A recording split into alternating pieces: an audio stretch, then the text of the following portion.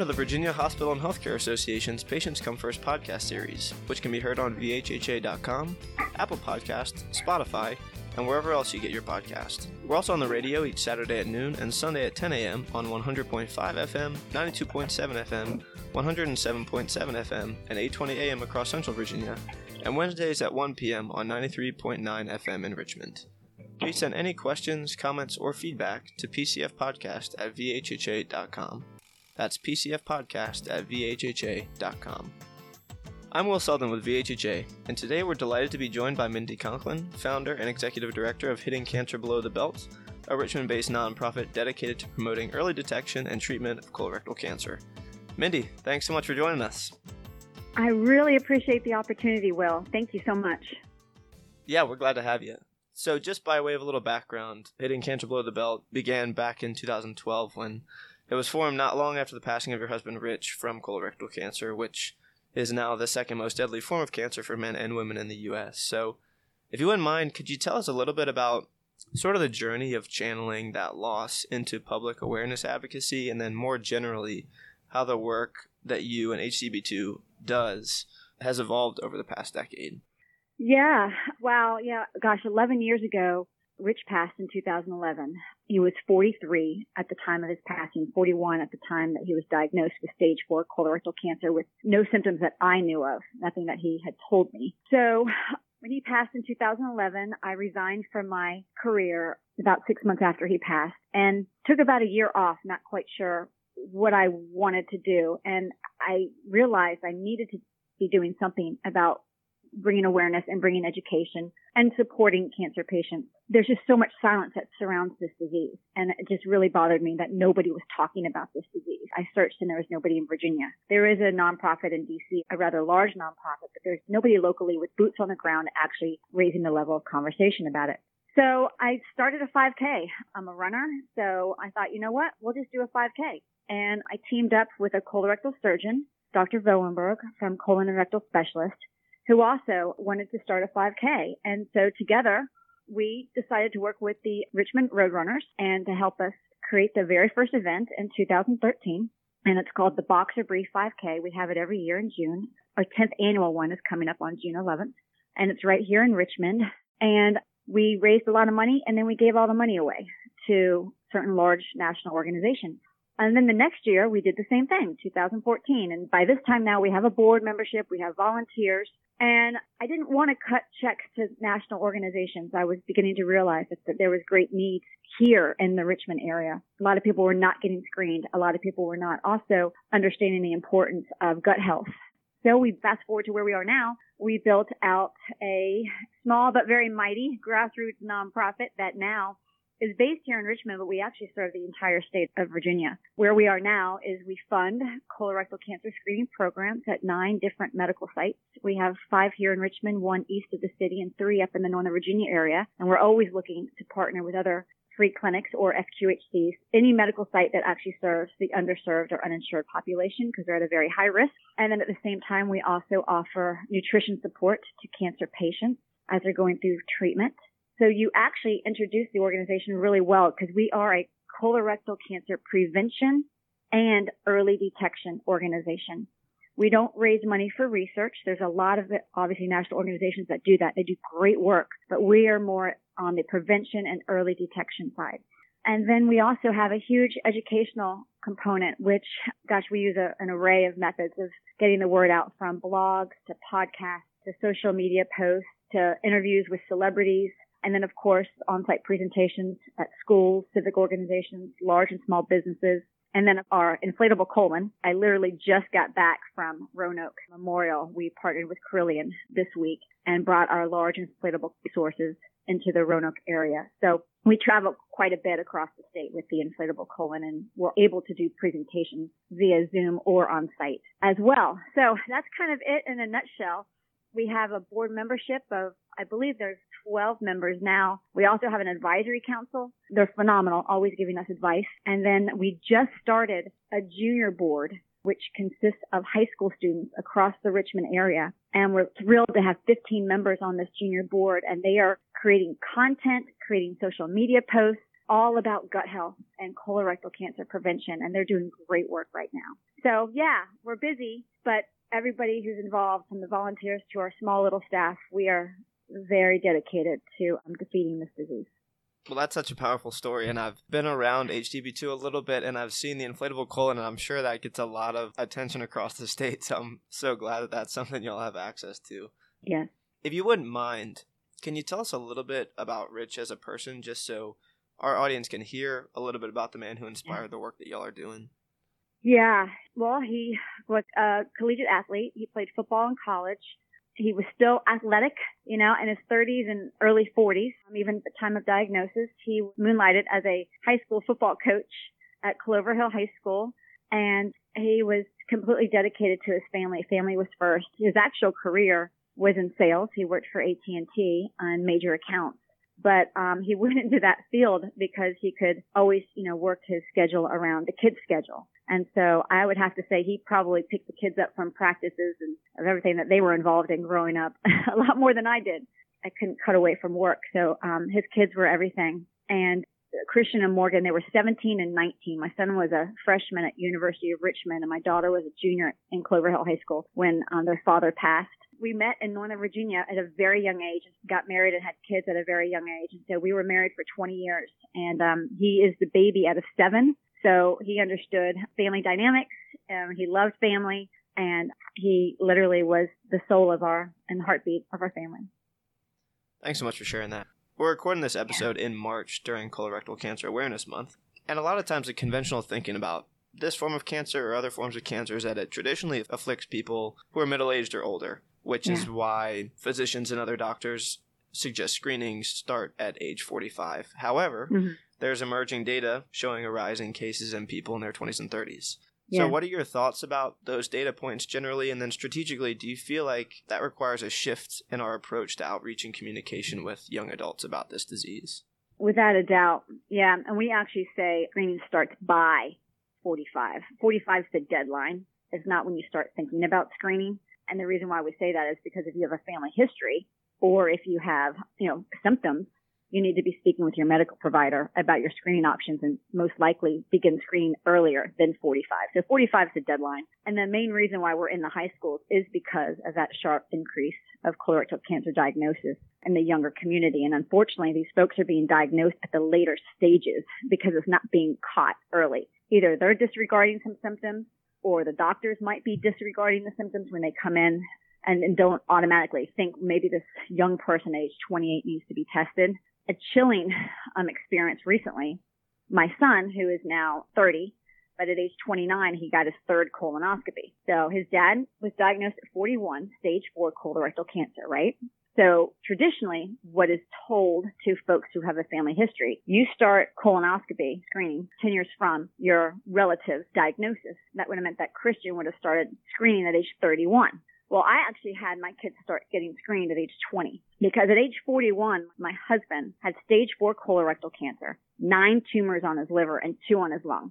And he never drank and he never smoked. So it obviously wasn't induced by alcohol. So basically that means colorectal cancer, by the way, can be a slow growing cancer. That he most likely had a cancerous polyp around age 31 or 32, my husband. So I went 10 years back even further. And so when my kids graduated from college, that was their graduation present, a colonoscopy, right? Right? So now they get screened every 3 to 5 years, starting in the early 20s.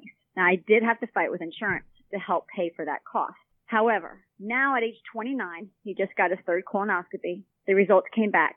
The 2 polyps that they took off were precancerous at age 29. What would have happened if I had listened to traditional medicine advice? No, Christian doesn't need to be screened until he's 31. Those 2 precancerous polyps would have had 2 more extra years to grow. This sends chills down my spine. I think it's incredibly important when we're talking about family history is not just to be blasé about, start 10 years from your first degree relative diagnosis. We really need to think a little bit more outside the box and ask some questions. Was it a stage 2 diagnosis or was it a stage 4 diagnosis? That means that cancerous tumor has been growing in there for a very long time. And then do the math. So, I'd lead in with that because I think the research is really actually showing that's actually lifestyle. That's actually puts people at a higher risk than actually family history. However, family history is around 30%. So we can't ignore family history. But at the same time, we also have to be much more patient patient-centered, client-centered when we're working with someone who does have a family history, and I believe ask even more questions. And I share that with you all because I believe this podcast is for folks who work in the medical profession. Yeah, that's so important to note. And you touched on it a little bit, but in your opinion, what are some other common sense guidelines about healthy lifestyle choices that people can make to hopefully prevent colorectal cancer? It's just a healthy way to live life, right? Just to be mindful, right? Just to kind of pay attention. And, people will joke and say, listen to your gut. What is your gut telling you? But seriously, your body's always talking to you. And we want to listen to it before it screams at you. Once it's screaming at you, there's an actual issue. But you can usually kind of find out what's going on, such as when you're using the restroom. Are you eliminating your bowels every single day, at least once a day, if not multiple times a day? Is it a firm stool, kind of snake-like stool? What color is it? Actually pay attention to what's coming out of you. We certainly pay attention to our meals, right? We like to eat. We might want to we say, take a peek below the seat and actually see what's actually coming out of us. Is there blood in the stool? Is it a thin stool? Be mindful. Do you have diarrhea one day? Then maybe chronic constipation for a few days, and then explosive diarrhea again. Irregular bowel habits is also an issue that we need to be paying attention to. On our prevention side of hitting cancer below the belt, we have something called the Fight Right Initiative.